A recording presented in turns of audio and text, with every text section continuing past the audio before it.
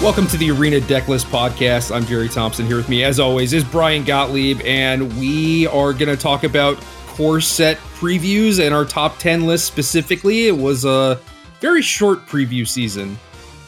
Lightning fast. Honestly, I think you had the exact same experience where I was just like doing my daily check-in on what cards have been previewed. And then I just looked at the number at the top, like, oh, how many do we have left? And I'm like, oh, actually, this is the entire spoiler. It just came out of nowhere. And all of a sudden, Core Set 2020 was here. Which kind of makes sense. I mean, we did just go through a very lengthy Modern Horizons preview season, and the set's coming out pretty quickly. And honestly, the set looks good. I'm very excited for it, but it's not like, I don't think that they could have really done like a full month of previews with this set. I see what you're saying, especially, I mean, look, there was fatigue going into this set. It wasn't the level of excitement you would expect. I mean, even to the point of us asking our listeners what they wanted us to talk about, and they don't want to talk about Core Set 2020 yet. And quite frankly, I was right there with them. I was glad we talked Modern last week. I think that was a far more interesting show and closer to exactly what's going on in the minds of most Magic players, but certainly excited now to get our shot at Core Set 2020. Yeah, and it's kind of awkward because there's Grand Prix in Dallas this weekend, and there's SCG Pittsburgh, which is Team Modern. So two pretty big Modern events going on in the States. So maybe our planning is a little off here.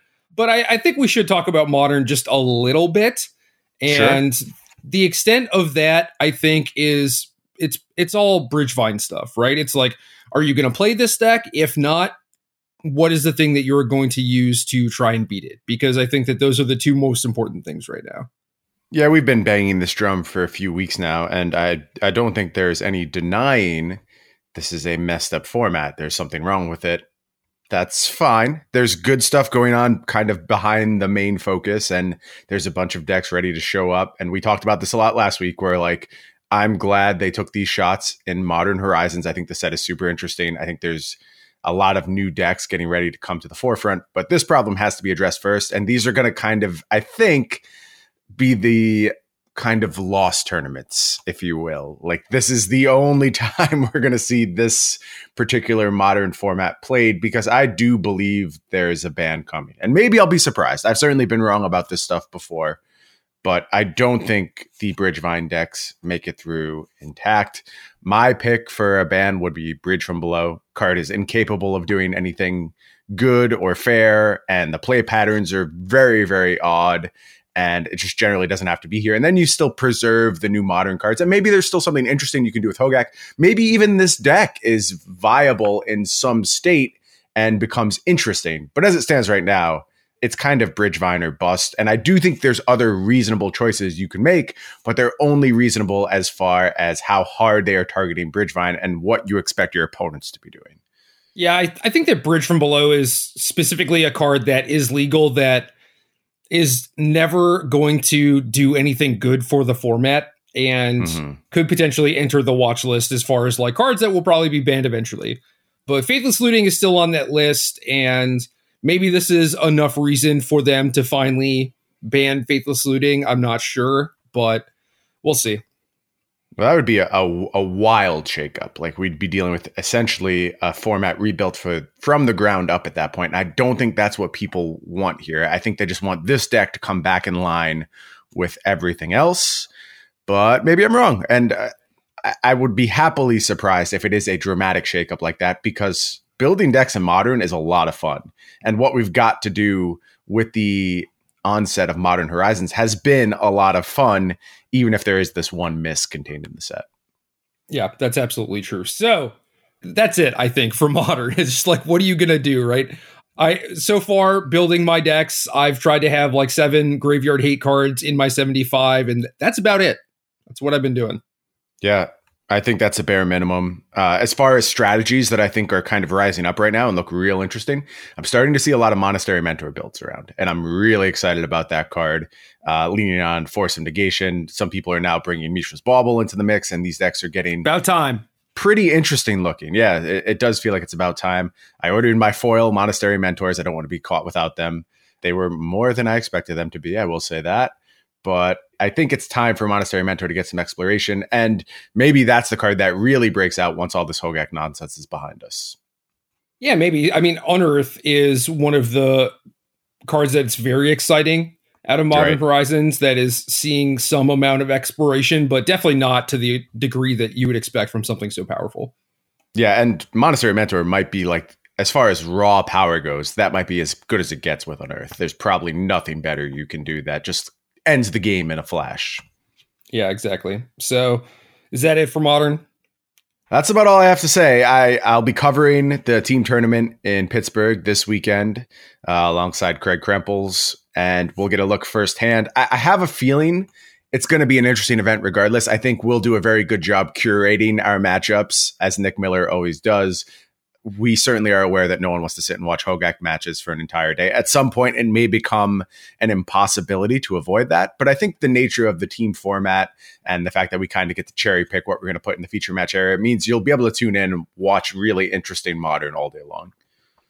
Yeah, and I'm down with that. I am currently in Europe getting ready for like this Red Bull event in Florence and Mythic Championship in Barcelona at the end of July. So I'm free this weekend, I'm pretty sure. So I'm just going to be watching you do your thing. It's going to be great. Awesome. It'll be cool to get a little feedback from you too. I think obviously it's difficult to do when we're working as a team, but I look forward to hearing what you have to say about the broadcast in general. Well, you should get rid of that Craig Krempels guy and bring in someone like me. We did that already, Gerald, and it did not work out. So we're going to stick with Craig for the time being. You made a great decision, let me tell you. Okay. All right. Core set 2020 top 10s. You ready? Yes, let's do it. Okay, so I have a list of reprints that I think are very heavily impactful. And then I also have some honorable mentions because I think the power level is relatively flat.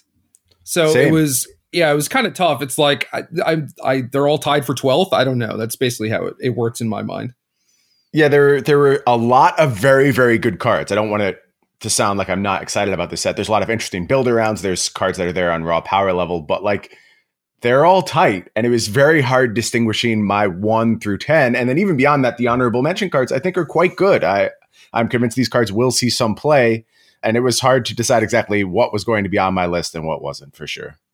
Yeah. So very notable reprints in my mind are God's Willing, Disfigure, maybe Dungeon Geists out of the mono blue sideboard and maybe some Simic decks. Sure. Leyline of Sanctity, Fairy Miscreant, again for mono blue, potentially Pulse of Marasa, and a big one I think is Planar Cleansing. Yeah, those are all on my list as well. I don't know if you mentioned Grafdigger's Cage. Did you say Grafdigger's Cage? Well, is that relevant for Standard?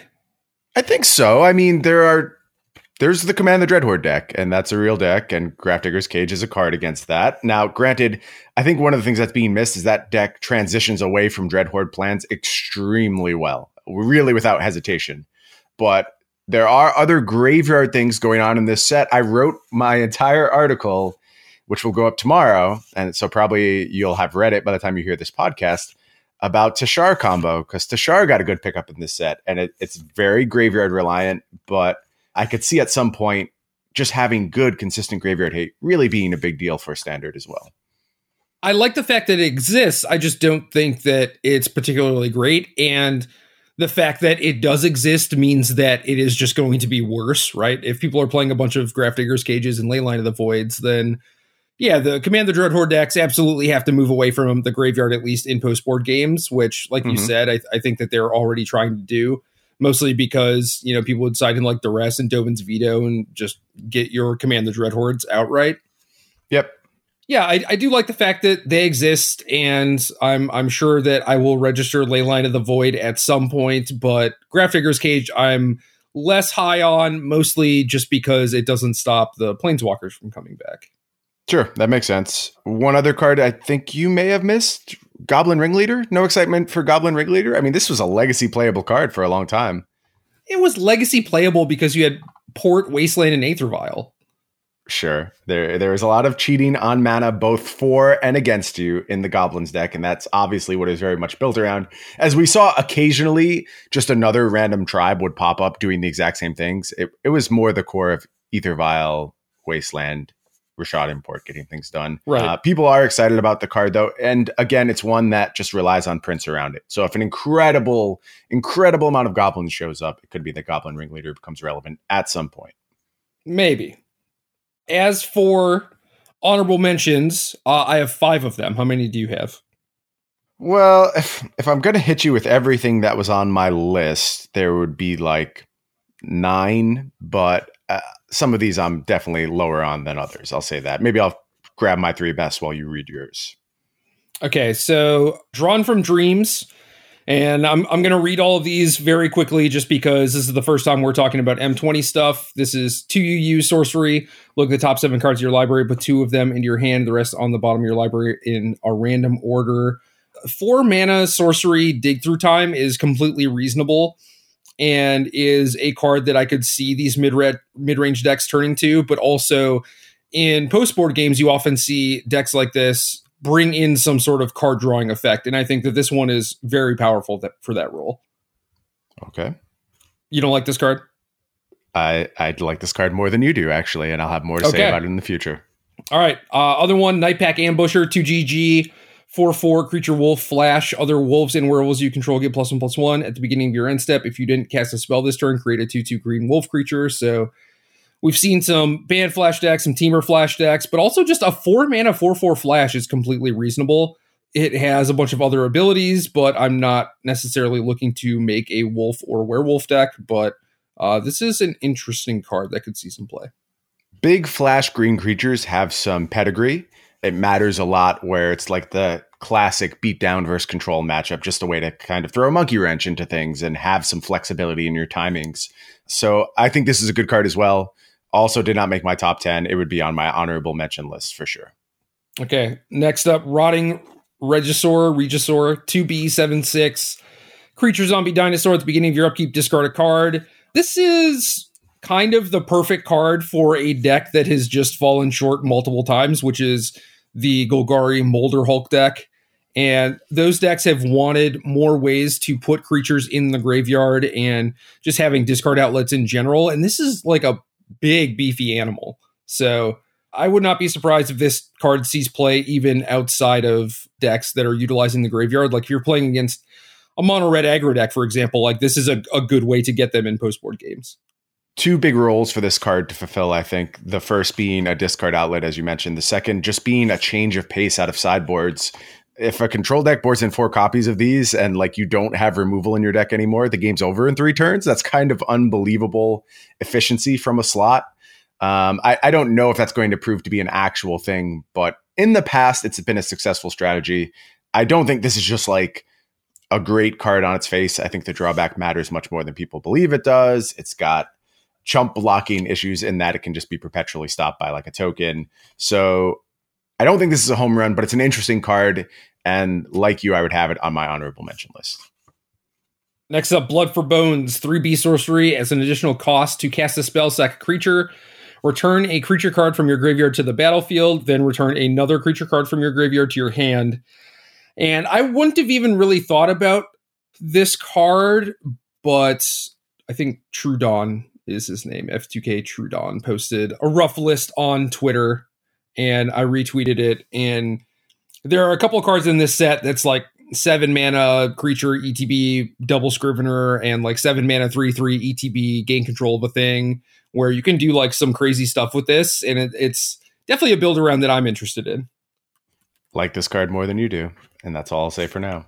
Ooh, yeah. Frank Moon is his real name. And I know that Frank was not really catching slack or whatever, but like it was kind of like this meme that he looked sort of like Todd Anderson back in the day. Okay. A Todd doppelganger. Very interesting. Yeah. 2 Todds. And then last one, and this is this is going to come with a caveat, I think. My last one is Cavalier of Dawn. And there are these cycles, this cycle of Cavaliers that are mythic rares in this set that are Titan Lights. You know, you get like maybe a card and a half of value on your 5 mana beater. And none of them made my top 10 because they all seem to really have this Teferi problem. Whereas Cavalier of Dawn, I think, is maybe the best of the bunch. It is 2 dub. So 5 mana total, 2 and 3 white 4/6 creature, Elemental Knight, Vigilance. When this enters the battlefield, destroy up to one target non-land permanent. Its controller creates a 3/3 colorless golem artifact creature token. When this dies, return target artifact or enchantment card from your graveyard to your hand. I don't think you're going to be getting a lot out of the dies trigger. As much as I would love to return a treasure map to my hand, I don't think your treasure map is going to die. But this is one of the things where you can, cast it, kill a planeswalker. They get a 3/3 that's not all that relevant. But yeah, the other Cavaliers don't really do it for me. Disagree pretty strongly, but we'll get to that later as well. I will say I like Cavalier of Dawn quite a bit as far as the Cavalier cycle goes. It's not in my top 10. I found weird uses for it. Like I have a copy of it in a beatdown-ish version of my Tashar deck, and one of the artifacts or enchantments you can return with it is History of Benalia, which will end up in the graveyard. So that was an interesting little synergy I found. All right. I'm back on it. You like it a little better now? Yeah, you're into it? Yep. Yeah, that's a good pickup. Also, obviously, is a knight to benefit from History of Benalia triggers. So there's that going on. I don't think it's a slam dunk, but I found some neat synergies with it. And you're right that it does the best job of dealing with the Teferi problem. Yeah, the other ones kind of struggle a bit, but you still get a little bit of value out of it. I don't know how exactly that's going to play out, but we'll see. We will see. Your honorable mentions. Let's go. A lot of overlap there. The one that was really close to making my list, but it felt a little too small ball to actually make it, and I wanted to mention somewhere, was Cerulean Drake. This is a 1 colorless, 1 blue, 1/1 flying creature. It has protection from red, and you can sacrifice it to counter a spell which targets you.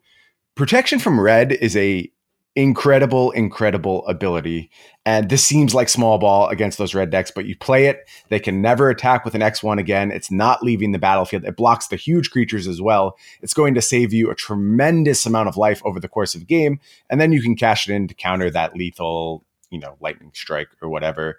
Again, it's small ball, but it's an important option for blue decks to have access to. I don't know if it's one for the mono blue aggro deck, or if it's even a sideboard card for control decks where it's just the best possible thing to buy you a bunch of time. It could prove to be the case. So I like this card a lot, and I think it's a little unassuming, and I wanted to call attention to it. Oh, that card's in my top 10. Oh, nice. Okay. So you're high on it as well. Yeah, I mean, it's just prison term for red decks. Every turn you're going to be blocking their biggest thing. And like you mentioned, if they're attacking with a Chain Whirler and a Viashino Pyromancer or whatever, it's you just block the Pyromancer, get a little card advantage that way. And it helps you protect your planeswalkers. It's just a removal spell. It, prevents a burn spell in the late game. This card's insane. Been a minute since we had actual protection around in Standard. Yeah. And I think people may have forgotten just how impactful it can be. I got 2 more cards I want to talk about real quick. Scheming Symmetry. I don't know what to do with this card yet. Again, all these cards showed up in my Tashar builds because I think it's interesting there where you have your Diligent Excavator and can just take it away from your opponent. There's obviously Teferi synergies where you get the card before your opponent does. Those things are pretty interesting. This is an effect that's very powerful, but you do have to get away from that symmetry problem in some fashion. I don't think you just give your opponent the perfect card in all situations, but maybe there's decks that your average card value is so much higher than your opponent's average card value that you can just get away with that kind of game plan.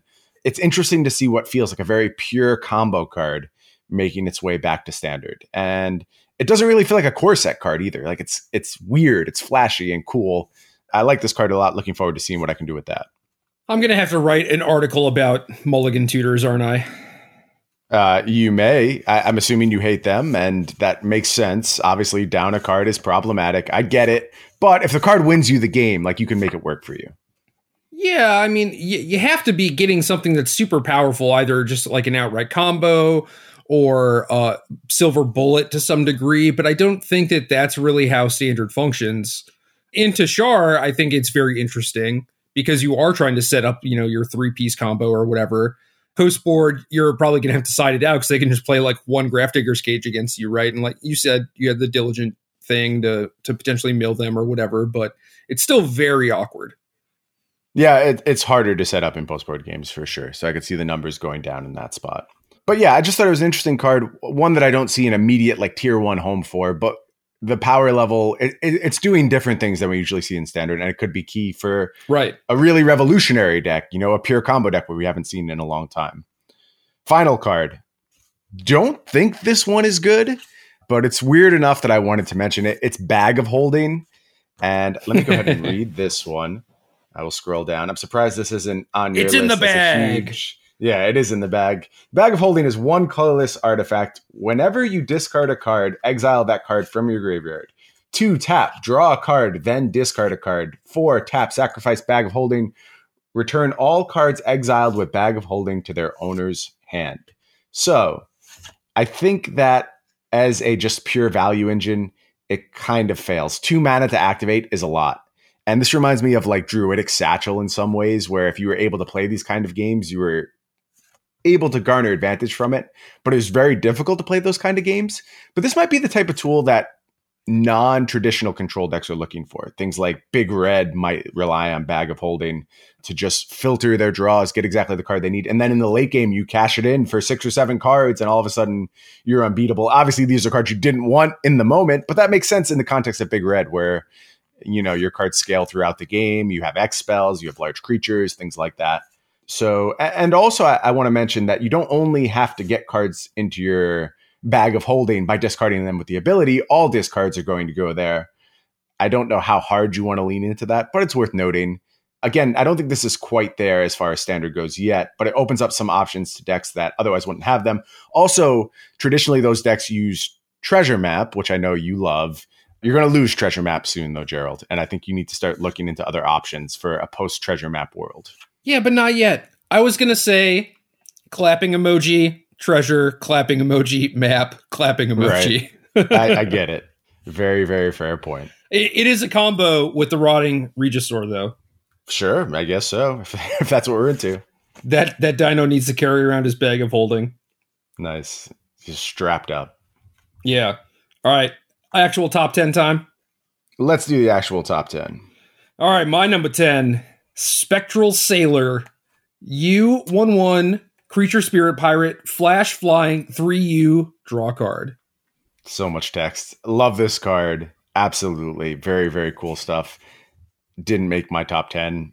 Feel kind of bad about it because this was the one I saw where like this was the card that elicited an actual excited reaction from me because this is everything I want to do in Magic. Yeah, this is cool. Yeah, I mean, this is just the perfect card for Mono Blue. Like, you get a backup engine after Curious Obsession. It's a 1-mana 1/1 flyer. Now we're just flooded with those, which is awesome. It has Flash too, which is a little extra bonus. You no longer have to decide, like, oh, do I want to keep open like Wizard's Retort and Siren Storm Tamer, or do I want to deploy like this Mistcloak Herald or whatever? It's like Flash just makes everything so easy. It really does. And one of the things I like to talk about when card pools get very large is the concept of redundancy. And it's just like, how many of the exact same thing do I have around?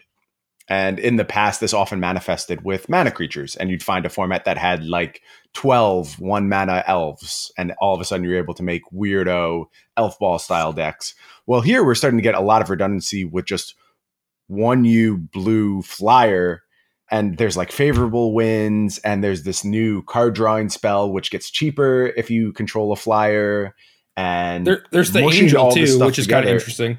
Right. The Angel that if you tap 4 creatures and pay a white, you just get a 7/7 flyer, and it makes all your other flyers indestructible. So yeah, there's a lot of redundancy as far as this style of creature goes. And a lot of them come with some card advantage strapped on. Fairy Miscreant can draw a card as you have additional copies of it. You have this now. So whereas this style of deck sounds super mopey and just like all in, and then as soon as your opponent plays a blocker, you have nothing left to do. Well, now you've got card advantage engines going. And maybe that'll be enough to have flyers be an actual archetype in this format. Yeah, maybe. I mean, I still like pairing them with counterspells as long as you have a way to ensure that your opponent does not resolve to Fairy Time Raveler in the early game. Mm-hmm. Sure. So I think this set gives Mono Blue enough upgrades in a couple different places, or I guess like the last 2 sets really, because now you have a lot of ways to actually deal with like Rekindling Phoenix and things like that were a huge issue. Like you have Casmina's Transmutation or Cerulean Drake even. That deck doesn't have a whole lot of problems anymore, and Cerulean Drake helps a lot against mono red, and I would imagine with like Leyline and things like the color hosers, mono red will also just dip a lot. So could be time for a resurgence. Yeah, a lot of good pickups in this set for sure. Also Unsummon too, which we didn't have Unsummon already, right? I feel like we always had Unsummon. I actually don't think we did, but maybe I'm wrong about that. We'll double check on that. But a pickup nonetheless if we didn't. Ready for my number 10? Yeah, let's do it.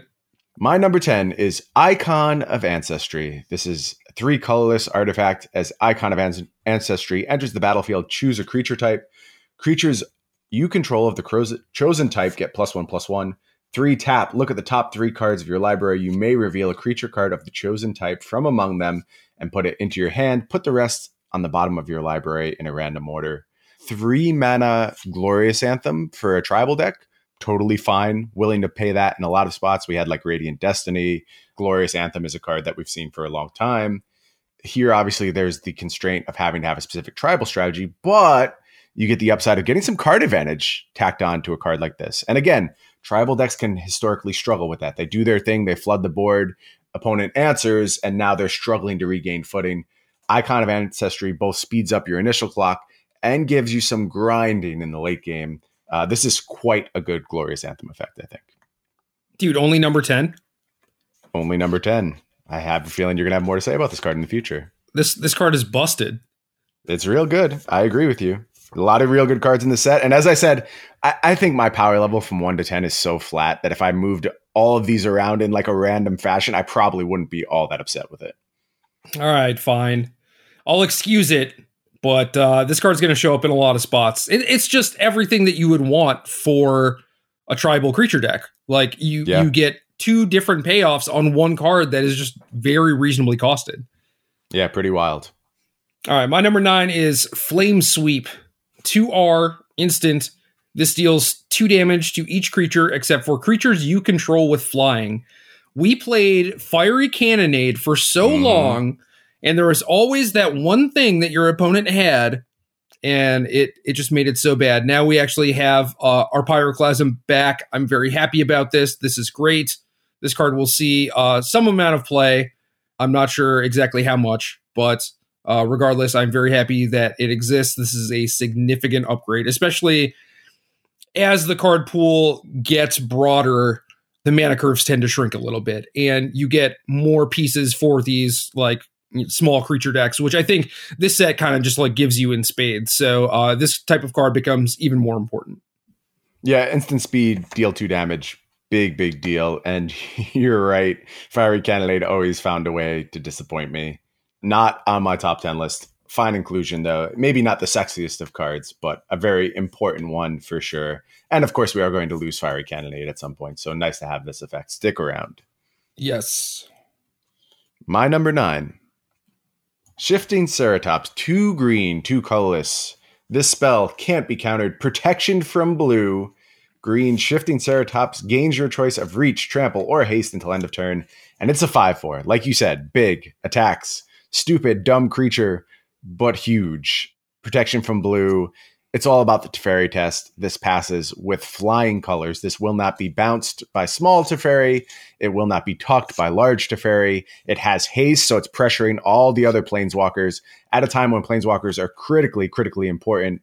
Shifting Ceratops leaves a defender without many good options. It even tramples over small creatures. So I think this is a instance of a bunch of abilities just coming onto a card to be exactly what the format demands presently. Now, obviously, that'll change over time. Who knows where this format is going? But as it stands right now, Shifting Ceratops is a card that like the Gruul decks would have happily picked up. Yeah, it is weird to me because this card seems completely reasonable on its own. Normally, these color hoser cards are supposed to live in your sideboard and like maybe see main deck play if things are leaning a certain way. But right. This card might just be evergreen potentially because there's always going to be some amount of Teferis in the format no matter what. And sure. Yeah, 4 mana 5/4 is fine. Pro Blue is a nice little bonus. It's a dinosaur. Maybe there's something you can do with that. And then you get like this suite of morphling abilities, which is kind of absurd. So I like this card a lot. Yeah, Morphling Dinosaur. Weird ad, but I believe this is an important one. My number 8, Big Chandra. 4RR. My number 8 as well. Jerry, we nailed it. This is obviously the 8th best card in the set. Clearly. 4RR, 6 starting loyalty. Spell can't be countered. +2, each opponent gets an emblem where they continue to burn at the beginning of your upkeep. This emblem deals 1 damage to you. -3, this deals 3 damage to each non-elemental creature. And -X, this deals X damage to target creature or planeswalker. If a permanent dealt damage this way would die this turn, exile it instead. So 6 mana, can't be countered. Great. Continues to stack up little burny things for your opponent, so kills them. Has a sweeper attached to it and has a mode that kills a big creature. This is basically a perfect 6 mana planeswalker. Oh, don't forget about the mode that kills big planeswalker as well. So fine response to a Teferi entering the battlefield. I think this just does a lot for any like mid-range-ish red deck. It makes big red viable maybe on its own. Sweepers attached to planeswalkers, if you haven't had the joy of playing with them before, they're a big deal. You deal with your opponent's battlefield and have this incredible persistent threat. And in Chandra's case, it's persistent even after Chandra leaves the battlefield. And all of this comes with a spell that can't be countered. So I think that it seemed like people were a little hyped on rare Chandra as opposed to mythic Chandra. I think I think mythic is quite a bit better. It fits a little bit better with the metagame as it's currently being played. And I'm in for this card. I love sweepers tied onto planeswalkers. I agree that Big Chandra answers more relevant problems. I think Small Chandra might be a weaker card in general, but being a 3-mana planeswalker that's reasonable, she's going to show up in a lot of different places. So I think that she's going to see more play, but I'm definitely way more excited about 6-mana Chandra. Let me ask this question, and it's something I haven't really unpacked yet, so I don't blame you if you don't have an answer. Does the fact that there's so many 3-mana planeswalkers now kind of devalue the fact that Chandra is a 3-mana planeswalker, or is it just evergreen that's always impactful? I don't know. I mean, like, if every deck is building around the eventuality that your opponent is going to have a 3-mana planeswalker, then at some point that becomes worse, right? I mean, assuming that you actually have the tools to make that sort of thing worse. And sure, that it's even possible. Right. And I like Chandra specifically because she does the Rabble Master thing where she actually gets to come down and, you know, attack things like Teferi and Narset. Take out a planeswalker, yeah. Potentially. So that's basically why I like her. I mean, the things that you can do are play haste creatures or things that leave around a little bit of value even in the face of Teferi Time Raveler. So Legion Warboss and, you know, I guess Chandra, if she gets dealt with, doesn't necessarily leave anything behind, but the 2 damage that you get in might be very relevant. So I think that she is good against the other 3-mana planeswalkers, so kind of gets like an additional pass. But yeah, I mean, there's a lot of aggressive 2-mana creatures in this set too, so we could see things dramatically shifting. Yeah, that's true. All right, so I guess we're back to my number 7. Let's do it. Ooh, I love this card so much. Can you guess what card this is? A card that you love. Nothing really like stood out to me as this is a Jerry Thompson card. You're gonna have to hit me with it. I don't know exactly what it is. Risen Reef. Hold on, I'm looking to find Risen Reef because it's not anywhere on any of my lists. What? Oh wait, right, is this the draw card one? Yeah, this is 1 GU, 1/1 elemental. Whenever this or another elemental enters the battlefield under your control, look at the top card of your library. If it's a land, you may put it onto the battlefield tapped. If you don't put the card onto the battlefield, put it into your hand. So I actually want Risen Reef and Omnath to kind of occupy the same slot. But regardless, I am very excited for elementals. I'm not sure if they're there. I don't really care. I like what this tribe is doing. I'm a big fan. So new Coiling Oracle essentially is what we're dealing with Risen Reef. But it's any elemental. Right. I have looked at this card. It's an engine. I just didn't know its name. It's an interesting card. Have you done the Gatherer search for existing elementals in Standard? I saw that people were building elemental decks, and there are a lot of elementals in the set. I haven't actually gone down this rabbit hole. I have a list of decks that I want to build with M20, and elementals is on there, but I haven't actually done the legwork yet. Okay. Yeah. I mean, look, this preview season hit us fast, and I understand that you haven't had time to unpack it all. Neither have I. I don't know what kind of elemental support is out there. There is the red rare that I saw people talking about in conjunction with the Blightning Ball, which I thought was pretty funny. Thunderkin Awakener.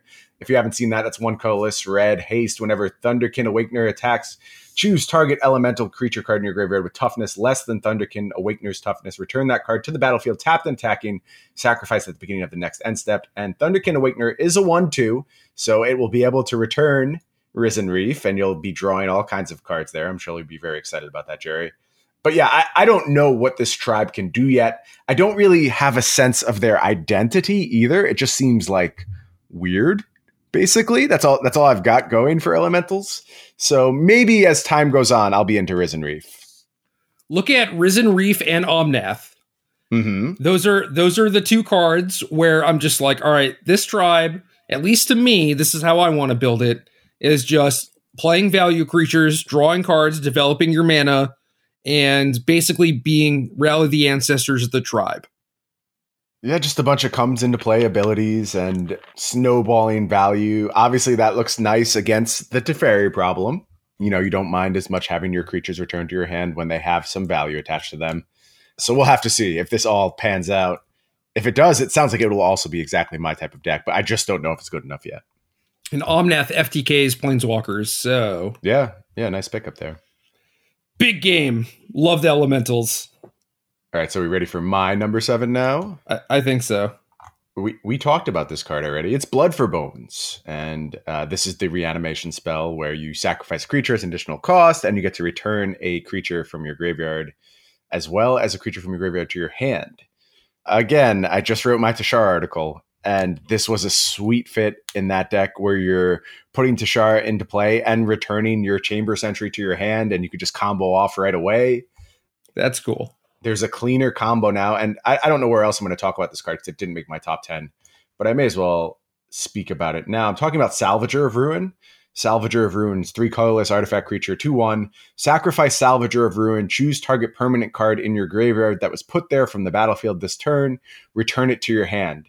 So now you have a super clean loop, which is just Tashar, Chamber Sentry, Salvager of Ruin, sacrifice Salvager of Ruin, get back your Chamber Sentry, and then that's infinite historic triggers. With Diligent Excavator, you mill your opponent on the spot with either of the Blood Artist effects that exist in Standard, either Cruel Celebrant or the new one, Corpse Knight. You kill your opponent on the spot. So Tashar getting a lot of pickups, able to now be a 2-color deck if it wants to. But I liked using Blood for Bones in that deck quite a bit and made the combo very, very easy to assemble. And there's also just these good reanimation targets that I think people are going to be looking at. Staple on a little bit of value. Stitcher's Supplier loves playing with this card as it fuels your graveyard. Oh, yeah. In general, I'm into 4-mana reanimation spells. There's usually ways to make it work. It comes at a time when Leyline of the Void and Grafdigger's Cage are starting to get some flex, so you have to wonder if those are going to be part of Standard. That'll always be part of the question. But as far as just raw power goes, I think Blood for Bones is one of the better reanimation spells we've seen in a long time. It's really awkward because cards like Leyline of the Void and Grafdigger's Cage are probably going to see more play than they otherwise should. They deserve. Yeah, I think just because they have historical precedent. Well, there's also things like the Command the Dreadhorde deck where people are like, oh, they command the Dreadhorde for 15 and I lost, so I'm going to board in Leyline, and your opponent is just always ready for that. They're going to sidestep it. And people are continually going to walk into the same trap where they just overvalue Graveyard Hate in the post-board games, even though it would be much stronger in game 1. But again, like your Blood for Bones deck can do the same thing, right? You can be a Stitcher's Supplier Blood for Bones deck and then sideboard away from that stuff in the face of Graveyard Hate. So I don't think it's necessarily that big of a deal, but obviously the deck that is relying on Planeswalkers is going to be able to sidestep it a little bit more than the deck that's relying on Stitcher's Supplier. Sure. But we'll see. Yeah, I'm looking forward to making this card work. I think just in terms of the weirdo synergies that exist right now, this one has the payoffs. Yep. All right, my number 6. Sorin, Imperious Bloodlord. 2B, 4 starting loyalty. +1, target creature you control gains Death Touch and Lifelink until end of turn. If it's a vampire, put a +1/+1 counter on it. +1, you may sacrifice a vampire. When you do, this deals 3 damage to any target. You gain 3 life.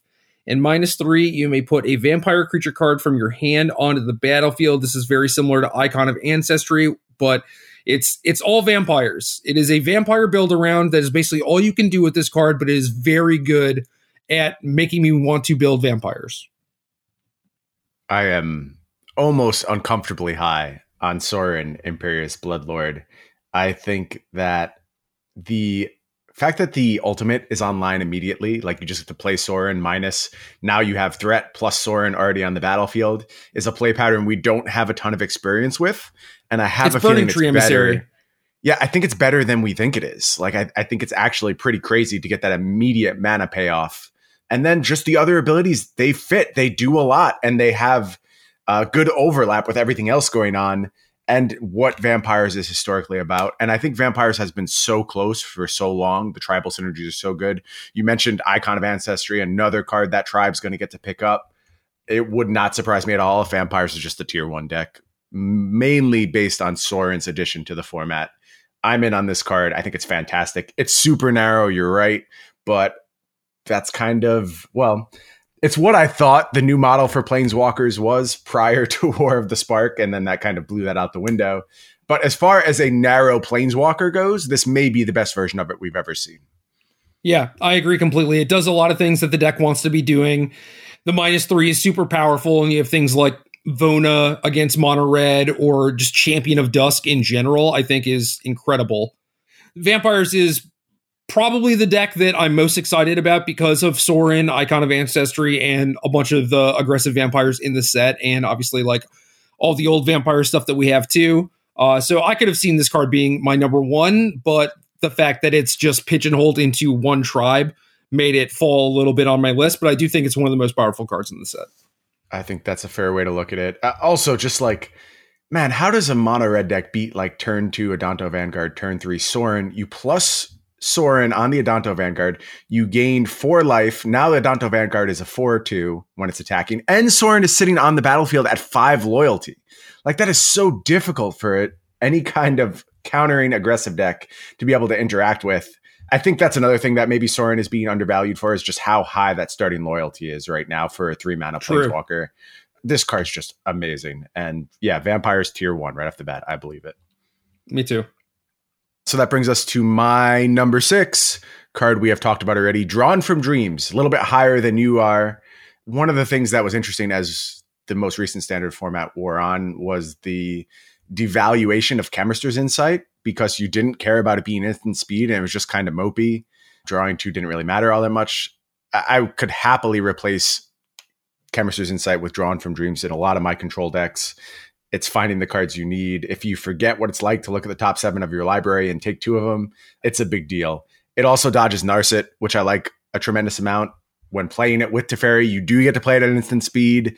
So I think this is probably, again, better than I thought it was at first blush, because I looked at it and I was like, oh, sorcery speed card draw. That's not really what we're usually in the market for. But I think given the context of the format post Teferi Time Raveler, this card is actually just better than it usually would be. And I'm high on it. Number 6 on my list is Drawn from Dreams.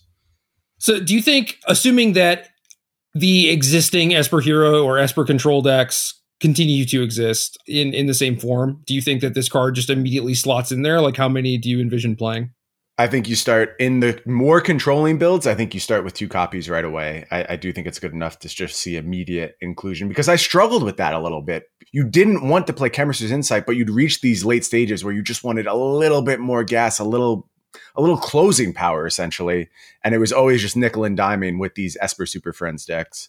I think, though, Drawn from Dreams is exactly what those decks were looking for in the slot. As far as Hero, it really depends what Hero looks like at a given moment. We know that's the most adaptable deck around. So if it's slanting more towards a controlling approach, yes, you'd probably lean into some of these copies. If you're harder beatdown plans, more focused on Hero, having ample multicolor cards, because there's only so many non-multicolor cards you really want to be playing. And those decks are already looking at Narset. So it really just depends what Hero looks like in a given moment. Okay, my number 5 is cheating. I have the uncommon spell Color Hosers. Okay, I cheated on my uncommon color spell hosers, whatever we're calling them, as well. So I'll allow this for you. You can go ahead and talk about them. Okay, I appreciate it. In white, we have Devout Decree, 1 sorcery, exile target creature or planeswalker that's black or red, scry 1, which is mostly Celestial Purge for intents and purposes in standard, at least, as far as I can tell. Aether Gust, 1U, instant, choose target spell or permanent that's red or green. Its owner puts it on the top or bottom of their library. So this is another one of those cards that can deal with Rekindling Phoenix. Murders Rekindling Phoenix. Yeah. Noxious Grasp, 1B, instant, destroy target creature or planeswalker that's green or white. You gain 1 life. Kind of medium, kind of low on my list, but 2 mana, being able to murder a planeswalker, that's huge. Mm-hmm. Fry, 1R, instant, spell can't be countered, deals 5 damage to target creature or planeswalker that's white or blue. It kills Lyra, kills Big Teferi after it ticks up. Huge card. Can't be countered. Yeah, people were playing like Lava Coil, Fight with Fire, stuff like this. This handles a lot of the same problems. And then we have Veil of Summer, G instant, draw a card if an opponent has cast a blue or black spell this turn. Spells you control can't be countered this turn. You and permanents you control gain hexproof from blue and from black until end of turn. So a very punishing response to a Thought Erasure. Yeah, a wild one, actually. And this was the one that I really had to stop and think about and unpack a little bit. And typically this kind of your spells can't be countered effect is pretty lame. Not something you're really interested in. But the more I thought about Veil of Summer, I actually think this is just like incredibly impactful for these green decks. Like you said, countering Thought Erasure matters a lot, but also just beating every single removal spell as well. Like this is a lot of value tacked on to this type of effect. And you're drawing a card, like, yeah, this is kind of jaw dropping, actually. This is Blossoming Defense plus draw a card. It's cheaper than all the other color hosers. I feel like this is probably the best one. I think you're right. And that wasn't my first instinct. I was just like, oh, this card must suck. And then I stopped and waited and read it a little bit more. And it's funny to say that when it's competing with Fry, because I think Fry is actually just awesome. But Veil might prove to be the best one. Yeah.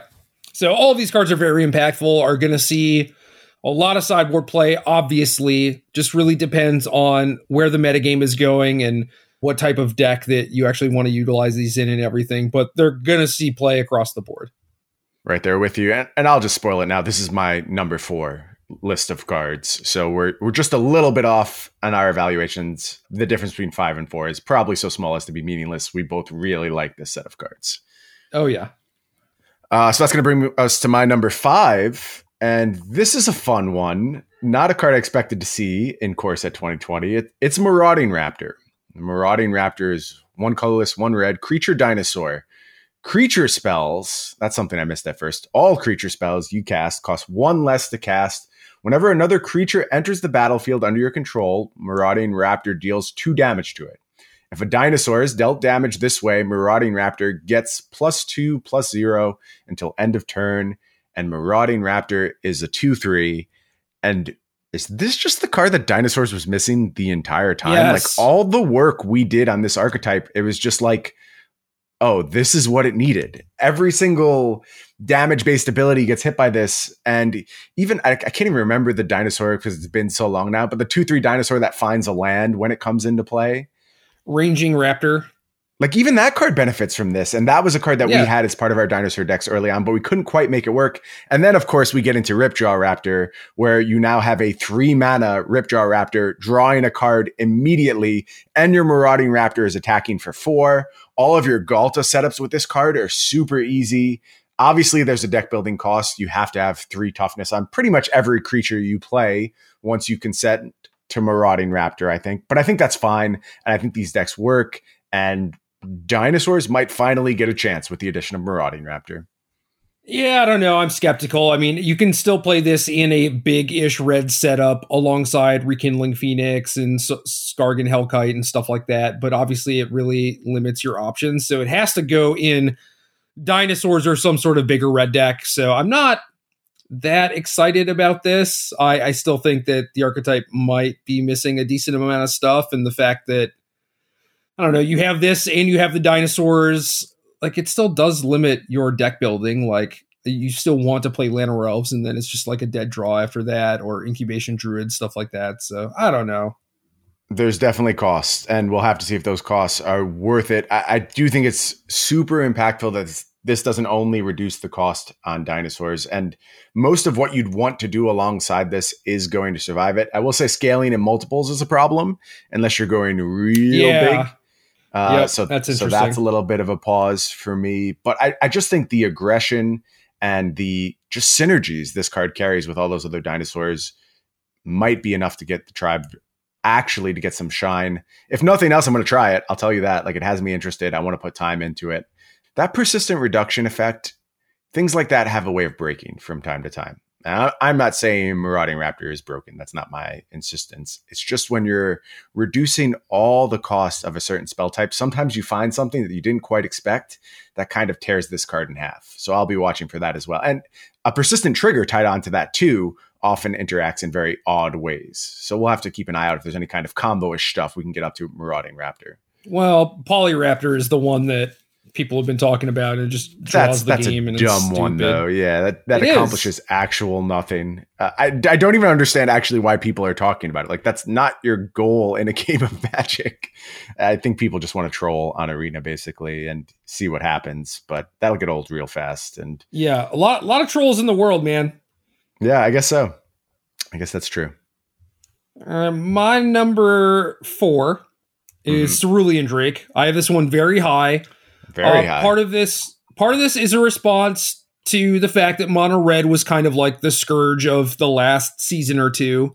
And this is a very easy, very good place to turn. And then there's even stuff like there are some base red Gruul decks that it's very strong against. This is going to be like a 4 of or a 0 of in a lot of sideboards, but it potentially makes things very, very easy, which is nice. Yeah. That was kind of my question with this card, and I'm curious to get your opinion. If you're just like Esper Control, again, assuming that deck exists and is going to be part of the metagame going forward, do you play 4 in your sideboard? Like, is this your best approach to counter Mono Red? You still need ways to answer Experimental Frenzy. Mm-hmm. Of course. But barring that, yeah, this is your best card. Absolutely. Okay. That's what I wasn't quite sure on. You could do a bunch of weird stuff where it's like, you play some Cry of the Carnariums. That's good against like their small ball draws, but not good against their big draws. And then you play like some Lyras, some D-Sparks. Now I think you only have to beat Experimental Frenzy because this helps beat like a lot of their small ball draws. And then you actually just have time to set up and play your bigger stuff without worrying about them getting under you. Nice. So Drake, spot removal, kill Experimental Frenzy, GG. Yeah, pretty much. Cool. So your 4 was the Color Hosers. So we're back to my 3. Yep, we're on 3. And this is Young Adult Chandra, not the Novice Pyromancer. This is the Acolyte of Flame. 1 RR. 2 Chandras on your 4 list. starting loyalty. Yeah. I mean, it's Chandra set, man. You gotta. Sure. All right, 4 starting loyalty. 0, put a loyalty counter on each red planeswalker you control. 0, put 2 1/1 red elemental creature tokens, or create 2 1/1 red elemental creature tokens. They gain haste. Sacrifice them at the beginning of the next end step. And -2, you may cast target instant or sorcery with CMC 3 or less from your graveyard. If that card will be put in your graveyard this turn, exile instead. Why so high on Chandra?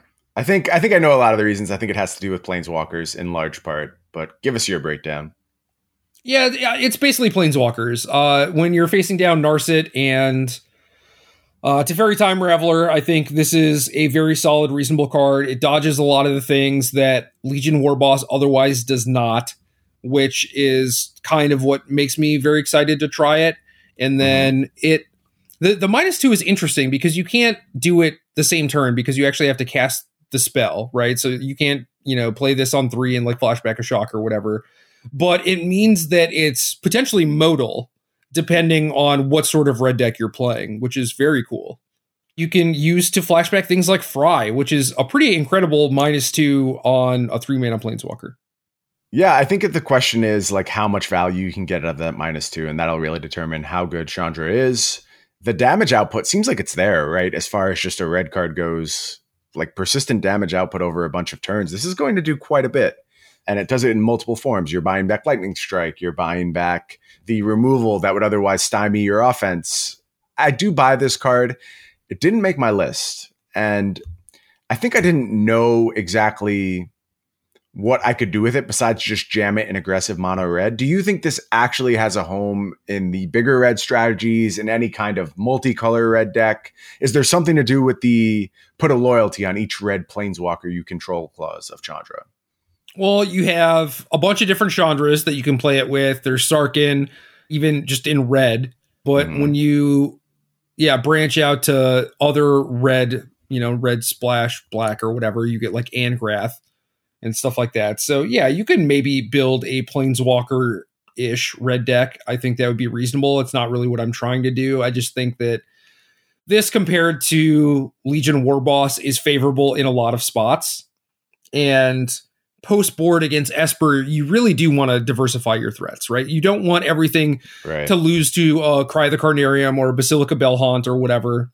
So having like this, Tybalt, Frenzy, Chandra Fire Artisan, maybe 6 mana Chandra, maybe Treasure Map, like you have a lot of options for actually juking them, which is nice. Deck we haven't seen in quite some time now. Jeskai Super Friends. Any interest in Chandra there? I could see it buying back Deafening Clarion. It gets back your spot removal. It pumps your Saheelis and Sarkhans. And it's just another 3-mana Planeswalker. Yeah, maybe. I don't know. I mean, Interplanar Beacon allows you to do some stupid stuff, and you have Temple of Epiphany if you wanted to go more like base blue-red and just very lightly splash the white for the Teferis and Clarions and stuff. So there's also just like the -2 hits things that are any color, right? So if you're like some elemental deck and you want to play Charticourse or whatever, you also have the option of doing that. So very cool. I actually think this is the first time we've mentioned the temples thus far in our discussion. Excited to see the temples back in Standard? Yeah, I might have skipped over them in my reprint thing because I had them all by each other. I just put temples and I want to get through like each individual card. So yeah, I skipped that. Obviously, those are huge. That's a big deal. It is weird for us to only get the enemy ones, which makes me think that the allied ones are coming in the next big set, which makes me think that big set is Theros alongside a bunch of like enchantment seeds and stuff like that. But yes, I'm very excited for these. Temple Shockland mana base is very, very nice. I'm very happy. Yeah, I enjoyed temples quite a bit last time they were present in Standard. It's a little weird in that our mana bases are a little parasitic right now, where like the check lands rely on the shock lands and reducing numbers can be problematic. So I think the biggest pickup right now is just in the 2-color decks. Again, I'm kind of referring to the same deck over and over, but it's just because I haven't had a lot of time with the Core Set 2020 spoiler yet, so I haven't built that many decks actually. But when building my Tashar decks, which were black-white, having just like 12 black-white lands was a really big deal. And also that deck benefited quite a bit from getting that scry. So I think that's the immediate gainer is 2-color decks right now that have a little bit slower pace to them. We'll be really happy to see the temples. But as time goes on, they'll certainly find play in all kinds of decks. Yeah, and Vampires has unclaimed territory too, so you have effectively 16 duels if you want them. Wild. Yeah, that's quite a pickup. All right, so I think we are on my number 3 now. And here's where things get dicey for me, Jerry. I'm concerned I have flubbed this top 3, but I'm going to go with it. I trusted my instinct. And maybe I'll look very silly as time goes on. But my number 3 card is Vivien Arkbow Ranger. Colorless, green, legendary Planeswalker Vivien, +1, distribute 2 +1/+1 counters among up to 2 target creatures. They gain trample until end of turn. -3, target creature you control deals damage equal to its power to target creature or Planeswalker, not a fight clause either, just straight up damage. Finally, -5, you may choose a creature card you own from outside the game, reveal it, and put it into your hand.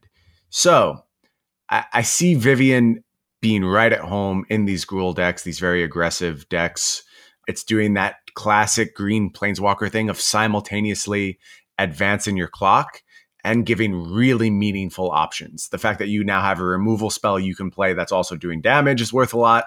And that clause to be able to go into your sideboard at a time when some really meaningful hosers are coming back. I'd also point out this doesn't require you to grab a green card. Obviously, any deck playing Vivien Arkbow Ranger, almost certainly very heavy green requirements, but there may be secondary colors, and you may have access to, some red creatures, some blue creatures, who knows? But I think this card is doing just enough that I'm into it. And I don't want to sleep on the trample clause either, because chump blocking is always a problem for these large green decks. Not going to happen anymore when Vivien's in the mix. I like Vivien a decent amount, especially for the -3. the -5, what can you even do with this? Like, what is the most meaningful thing? I think it's more toolboxy than like just slam the door. I mean, building Vivien sideboards could be really interesting because I think you're going to want to account for a broad array of situations. And one of those situations is just like damage. So are there spots where you want to have a Ghalta in your sideboard, maybe where you've already generated battlefield presence and you can just cash in Vivien for a huge body? Are there spots where you're going to want to look at a flash creature so you can threaten after a Wrath? Haste creatures are important. Obviously, Ceratops with protection from blue might come up a bunch. So I don't know exactly what we're supposed to do with Vivien's -5, but I think there are a good amount of options. There's also Reclamation Sage right now. So like those kind of comes into play abilities. You could probably find ramp creatures in some situations, but it's got the classic problem where if you go too deep on your wish board, you're giving up actual meaningful cards. So that's something Right. Vivien users are going to have to really work to keep in check. -5 is just a lot too. It's a lot. I mean, second turn, you plus once, and then you get to trade your Vivien for a new card. Not exactly what you're looking to do there. So we'll see. We'll see how impactful that -5 is. I think I'm mostly sold on the +1, -3. -5 is going to come up much more infrequently. But I do think +1, -3 are really good here. Yeah. And 4-mana Planeswalker, very solid for a 4-mana Planeswalker. Kind of awkward that she's a little on the weak side, I think, for a triple green card. You would expect it to be like a little bit more powerful, but it is definitely interesting. And the counters stay, which is nice. We'll have to see if Mono Green gets another look with this card, too. It's a deck that rarely pops up these days, but each new hard green print makes me take another look at it, see if there's anything there. Look, Vivien would definitely be on my top 20. Okay, that's pretty far from number 3, but I get it. That's okay. My next card isn't even going to be on your top 20, so. Okay. My number 2 is Shifting Ceratops, which we talked a lot about. I think that this card probably does more in the set to actually shift the format, at least for how it stands now. You can make a case for just having the color hosers overall, but as far as, there being 30% Esper control at the last Mythic Championship, I mean, this card is a thing that's going to change stuff. Yeah, right there with you, obviously. It's a good point given the present metagame. I think we got ourselves into some trouble come War of the Spark by relying on the present metagame. But I don't expect M20 to be quite as dramatic of a shift, although we are talking about like vampires being tier 1 and Tashar combo existing. So maybe it's more impactful than we actually believe. It's entirely possible. I mean, there's also things like the Cavaliers that can be built around. There's elementals, but like as far as like fundamentally what the format is about, I don't think that you can really get away from like, mono red, mono white or vampires. They're going to be pretty similar, I think. And then, the 3-mana Planeswalkers just being so strong, Command the Dreadhorde being so strong. Like, right. I find it hard to believe that M20 is going to shift those decks out. Yeah, we'll see. I mean, we certainly flubbed it on the last one. Yeah, well, things have changed dramatically as far as how cards are being placed into Standard, and I think we're still wrapping our heads around it. So we'll have to see if this is just a set that kind of flies under the radar or one that really shakes things up. Hard to tell right now. Oh, yeah. All right, Jerry, it's time for my number 2 card. And this is the one where I thought about taking it off my list just because I know the amount of disbelief and ridicule I'm about to get, but that's not being true to who I am, Jerry. I believe in this card and I have reasons that I'm going to tell you about. Nobody else on the planet thinks this card is any good, but my number 2 card is Cavalier of Thorns. 2 colorless, green, green, green. Reach. When Cavalier of Thorns enters the battlefield, reveal the top 5 cards of your library. Put a land card from among them onto the battlefield and the rest into your graveyard. Very important clause there. Yep. When Cavalier of Thorns dies, you may exile it. If you do, put another target card from your graveyard on top of your library. I'm going to try and give a very brief pitch on why I believe in this card. I have a pitch. Can I go first? Sure. Command the Dreadhorde. That's the obvious part, but it's a little bit broader than that. Okay, so like my read on mid-range green in this format is that it relies on these extremely mana-intensive threats that do an excellent job of scaling throughout the game. The 3 in particular I'm thinking of right now are Hydroid Krasis, Command the Dreadhorde, Mass Manipulation. When you reach an endgame state with these decks, and the endgame state is just about mana, which, by the way, Cavalier of Thorns provides you. You're getting a land when you cast Cavalier of Thorns. When you reach the endgame state with these decks, you only want to do one thing, really. And you would do that thing happily over and over and over until the cows came home. Cavalier of Thorns plays into both sides of that. And there's just the fact that it's fueling your graveyard, giving you some selection, getting you access to these cards in a world where Tamiyo is one of the best cards, where Command the Dreadhorde is one of the best cards, where having cards in your graveyard is actually super, super meaningful. And now you're getting buybacks of those same cards. So look, a lot of times a deck can beat the first mass manipulation, but beating the second one is real hard. And if Cavalier of Thorns is answered and killed, then you're going to get to go into your graveyard, find your best card, put it on top of your library, cast it again on the next turn. Now, granted, you could say, well, why not just leave Cavalier of Thorns alive? The body's big enough that it matters. And on defense, this blocks virtually everything in the entire format. I went through the 10 most played removal spells in the format. 2 of them kill Cavalier of Thorns outright, and then you get your trigger. 6 of them just miss. They're not doing anything against Cavalier of Thorns.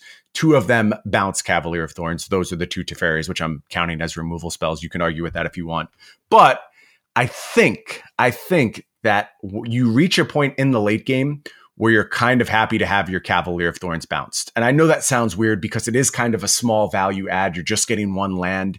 But as you're casting multiple Cavalier of Thorns and your mana is developing and developing and developing, you just reach a point where you don't care anymore. 5 mana isn't even a cost. And in combination with things like Nissa, you have all the mana in the world at some point. It's just about moving through your deck, generating threats, and finding these key cards. Cavalier of Thorns does all of that. I'm done with my pitch. You can tell me why I'm wrong, and this isn't even a top 20 card now.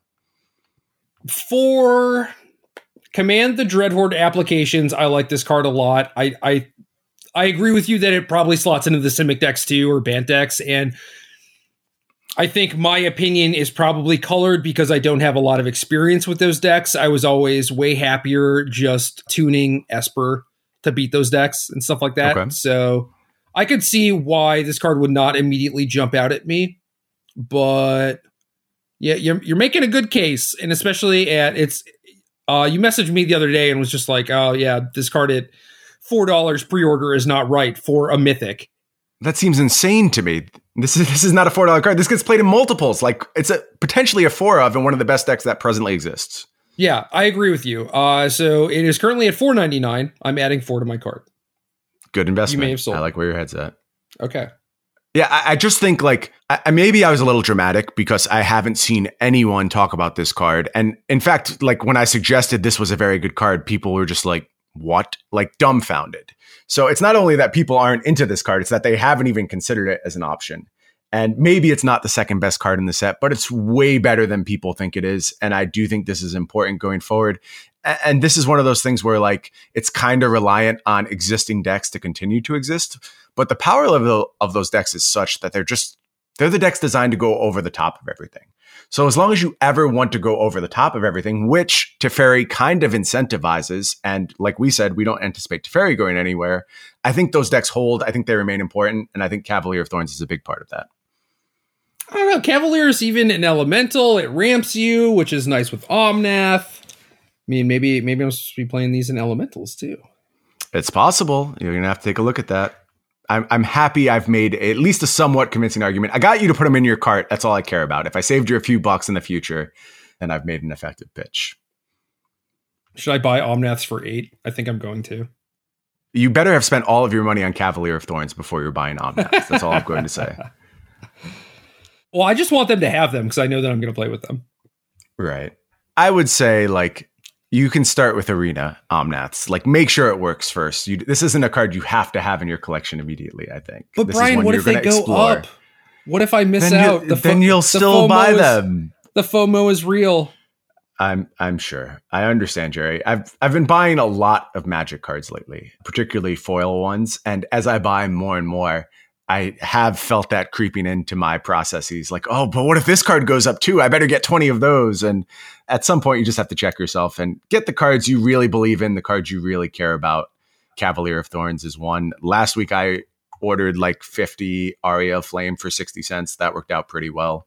That was another one I jammed really hard. Crashing Footfall is another card I'm buying a lot of. But focus on the ones you truly see in your heart. And if that's Omnath for you, go for it. Buy it. Buy yourself a cart full. You're welcome on those Aria Flames, by the way. Yeah, that was a nice little pickup there. Can you believe there are still people out there who don't like Aria Flame? It's weird because they're coming from a place like they're saying they've played with and against it and just aren't impressed by it. But that has not been my experience at all. And I've played on both sides of it, and it has seemed virtually unbeatable. It seems like it dodges all the problems that your deck previously had. I think it's good in multiple archetypes. I think it's good in both Phoenix and Storm. And I'm still curious to see if Storm could actually have a resurgence based on Aria Flame. So I don't know. I can't buy people passing on that card right now. Yeah, I find it hard to believe that you've ever played with it if you're just like, yeah, I'm going to pass. I don't know. We'll see as time goes on. It literally killed like all of my opponents. It won like 70% of my games. Look, I believe you. I've played with it now. At first, I was a hater on Aria Flame. It took exactly until I played with it. And I was like, okay, this works. What's my foil one at? You still want that? Well, maybe not anymore. I should have gotten it from you last week where it was just like a couple bucks, like $35, right? Well, according to Goldfish, it's 55. Okay, there you go. Dude, I almost just gave it to you. I know you did. That would have been very foolish of you. Oh, man. Wild. All right, we should probably get back to M20. We're approaching the close of this top 10 list, and we're going to get to hear your number one card in Core Set 2020. What do you got for us? It's easy because it's Icon of Ancestry. I think this card is going to see a lot of play all over the place, mostly in Vampires. I think that's pretty easy, but I think that there are probably some other tribes, like, people were playing Warriors or whatever. It's like, it seems fine in there, right? So Merfolk have been around. People love Merfolk. Yeah, sure. So there are a lot of spots for this card to slot in. I like that it is not just a 3-mana Anthem because that is mostly replaceable for these tribal decks. It's 3-mana Anthem plus an engine. It gives you a mana sink for your beatdown deck. What else do you want? Yeah, pretty wild for a beatdown deck to have access to this. And, like I said, my number 10 card, don't take that the wrong way, super high on Icon of Ancestry, especially when it comes to Vampires.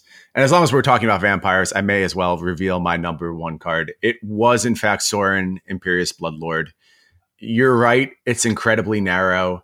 It only fits into one archetype. But man, does it juice that archetype so dramatically. And that, along with Icon of Ancestry, has me a complete believer in week 1 Vampire strategies. It's almost certainly what I would be looking into, just because it also has the benefit of being the aggressive deck, too. But now it's the aggressive deck that grinds really well and has maybe some elements of inevitability tacked onto it as well. So yeah, Sorin all the way, my number 1 card, closely followed by Cavalier of Thorns, trailing just behind. Okay, fair enough. I am mostly a believer in Cavalier of Thorns. My order has been placed. Beautiful. Got there. You did it, man. You convinced me. I don't know if I would. Well, I should probably put it on my top 10 somewhere. I would maybe lump Cerulean Drake and Shifting Ceratops together as like the same sort of like hate creature color hoser cycle. Or maybe just put all color hosers together. I don't know. But yeah, that'll probably be like the legacy of Core Set 2020 is returning real color hosing back to Magic for the first time in a while, I think. And it'll be interesting to see the effect that has. Anything else you want to say about Core Set 2020? Anything excite you for Modern? I had a couple cards that I wanted to talk about as far as Modern goes. Yeah, Modern I wasn't really looking at too much. I know that the dub like double get my fetch lands back thing is potentially there, but it's not busted. It's just like a card that maybe does stuff, requires a lot of setup, whatever.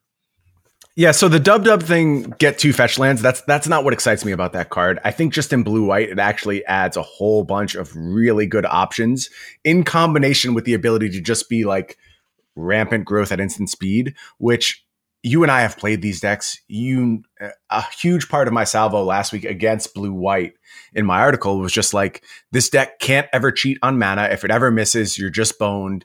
And the entire format is cheating on mana and you're just sitting there trying to play fair. This at least gives you the option to, and it's doing it at the same time where you can protect your planeswalkers. Sometimes you'll just do the busted ramp thing and get 2 lands. I don't think it'll happen all that often, but blue-white can shift its mana base to now play more copies of Prismatic Vista, so you're getting more effective fetch lands.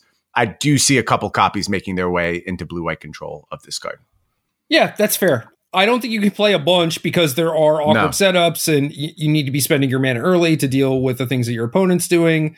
And you also need to draw, multiple fetch lands and blah, blah, blah. Right. So there's a lot of stuff going on, but I do think that if you draw a copy of this card, you can find ways in the mid game to utilize it to your benefit, which is kind of nice. Get up to those Snapcaster shenanigans. That's my plan. Yeah. And then the other one is the pizza maker oven, right? Yeah, Pizza Forge. 4 colorless. You may look at the top card of your library at any time. You may cast the top card of your library if it's an artifact, or a colorless non-land card. Tap, pay 1 life, exile the top card of your library. Probably beyond broken in Vintage, I have to assume. Maybe in Legacy as well. Definitely deserves a look. But they keep coming back to this effect, and it's a powerful one. We know that for sure at this point. Yeah, and again, that's the type of card that exactly I was not looking at for Standard, but for Legacy, Vintage, that card's going to mess some stuff up. Absolutely. Mm-hmm. Think so. And it's like just a good war target for a lot of the prison decks too, right?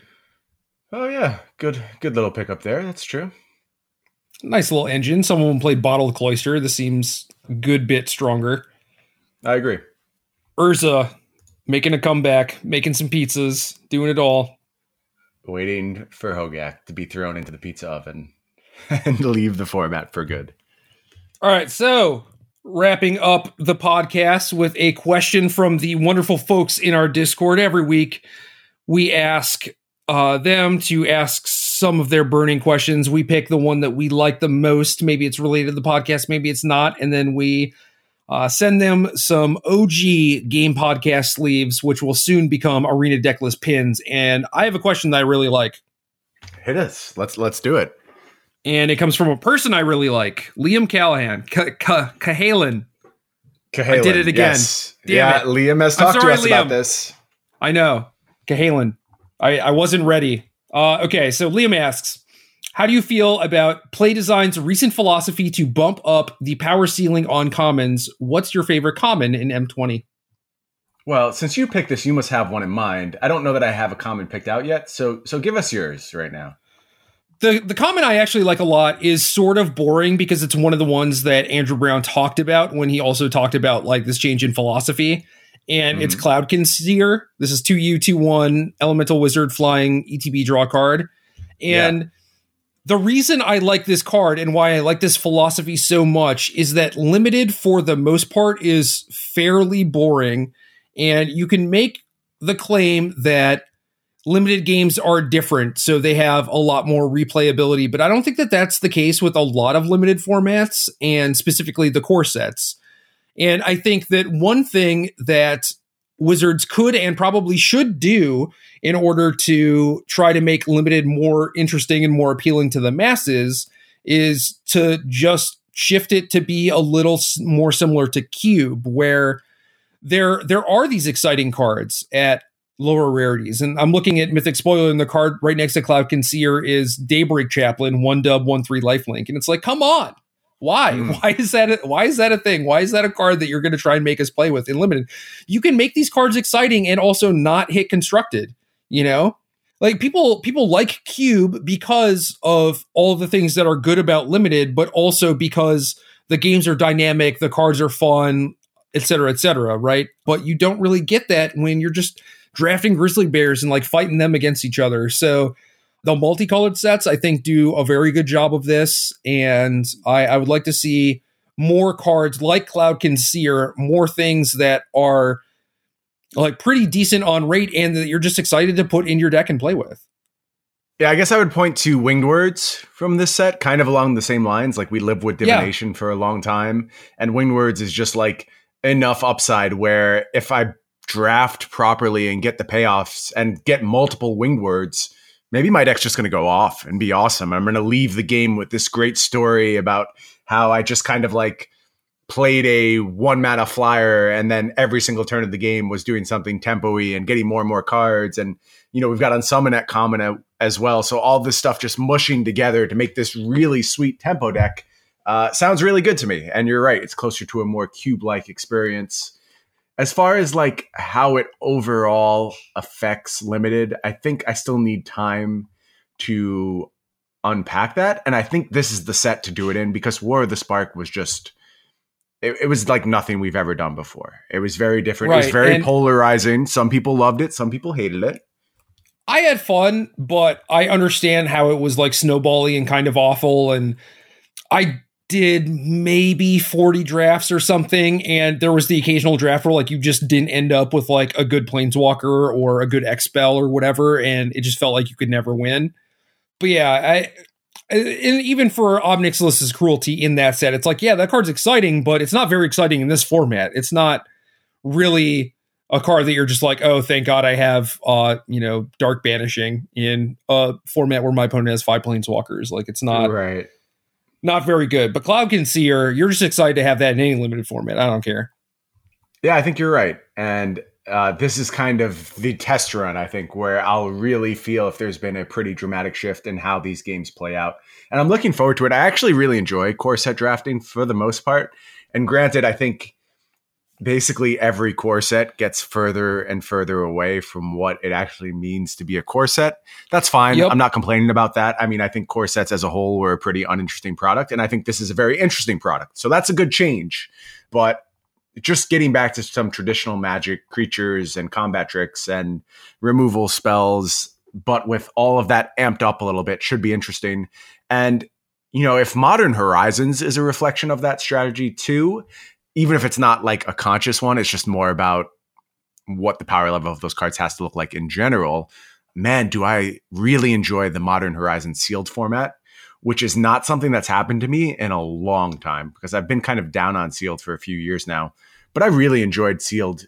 I thought there were always interesting decisions to make. I thought there were interesting pools. I thought there were things that were unintuitive all the time. And a lot of that is based around like the engine-y commons that kept coming up. Like Arkham's Astrolabe was a huge effect in the format that really tested my deck building prowess and had me making interesting decisions all the time. So if that's what we're dealing with here, and that's the effect of amped up power levels, I'm here for it. And I'm excited to see what this limited format looks like.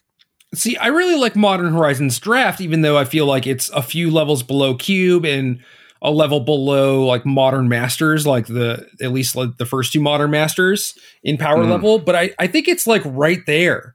I think that normal standard sets could have things like, you know, Changeling Outcast and the 6/3 Ninja and stuff like that, where the games are dynamic and fun, and like your 1-drops are playable. You get to draft these synergies. You get to draft cool cards, right? And I don't think that would be too out of line. But sealed for me was not super great because there were a lot of synergy cards, and you would just end up with like, you know, a good 15-card sliver deck or whatever, and just not be able to like make the thing happen that you want to make happen, which was kind of unfortunate. Yeah, I think you were incentivized to like make it work, whether it actually worked or not, like push your mana base in certain directions. And that can be swingy and it can be frustrating, but it can also lead to some really incredible, great games, which I played a lot of. As far as like draft versus sealed, I'll be honest, I've drafted once. And yeah, the first time I ever drafted, I drafted such a train wreck the first time that I wouldn't even consider it actually having drafted before. So I'm sure I will return to the draft format because I love the sealed format so much that I'm looking at going to Vegas now just so I can play some more of it. And if I do that, okay, I certainly will make sure I get in drafts before I do. Because, you know, I honestly had a blast. I played 2 MCQs at GP Seattle this past week, and both went well. I lost a win in one and went 4-2 in the other. So it felt like I was getting a handle on the sealed format very quickly. I played some on Magic Online as well, but I just never travel down the road to draft. I'll make sure I get into that next time around. Dude, I honestly think you're going to be blown away by how great draft is. Like, now that you have played the format and you know the archetypes, you know the cards, etc. I think you're going to have a lot of fun with this draft format. Cool. I'll definitely make some time for it then. All right, that's it. We did our one Core Set 2020 podcast. The people who wanted to hear previews, you can leave us alone now, and we'll get back to talking about Modern next week probably. Right. People definitely weigh in on this too. I think this is a weird approach. I think it was right for this go around. One of the things I said to you, Jerry, is I think that the most important thing is probably that we're talking about what we were excited about. And I wasn't excited to talk about Core Set 2020 last week. I was excited to talk about Modern. This week, though, this is where I wanted to be, what I wanted to be talking about. So that's kind of how I would track things in the future, make sure we were always talking about what had our interests. But at the same time, you all come first. So if you have opinions on how we did this spoiler season, make sure you let us know, and we'll definitely consider them in the future. And I agree with what you're saying. I feel like we could probably just mandate that every core set, we just do a top 10 and that's it. And I would be fine with that. Maybe that's the key. Maybe it's about that.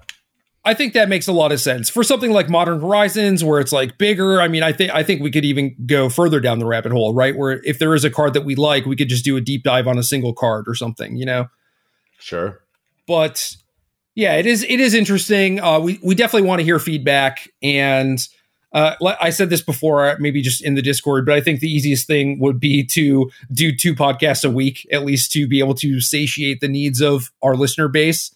I don't know how likely that is going to be for a thing in the future, but who knows?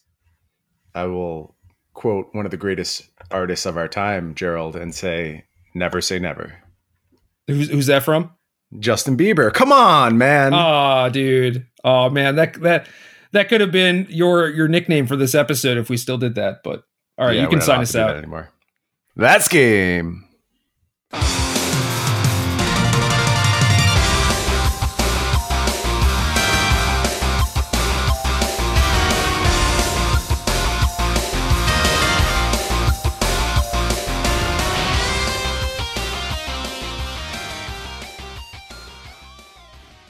Good luck.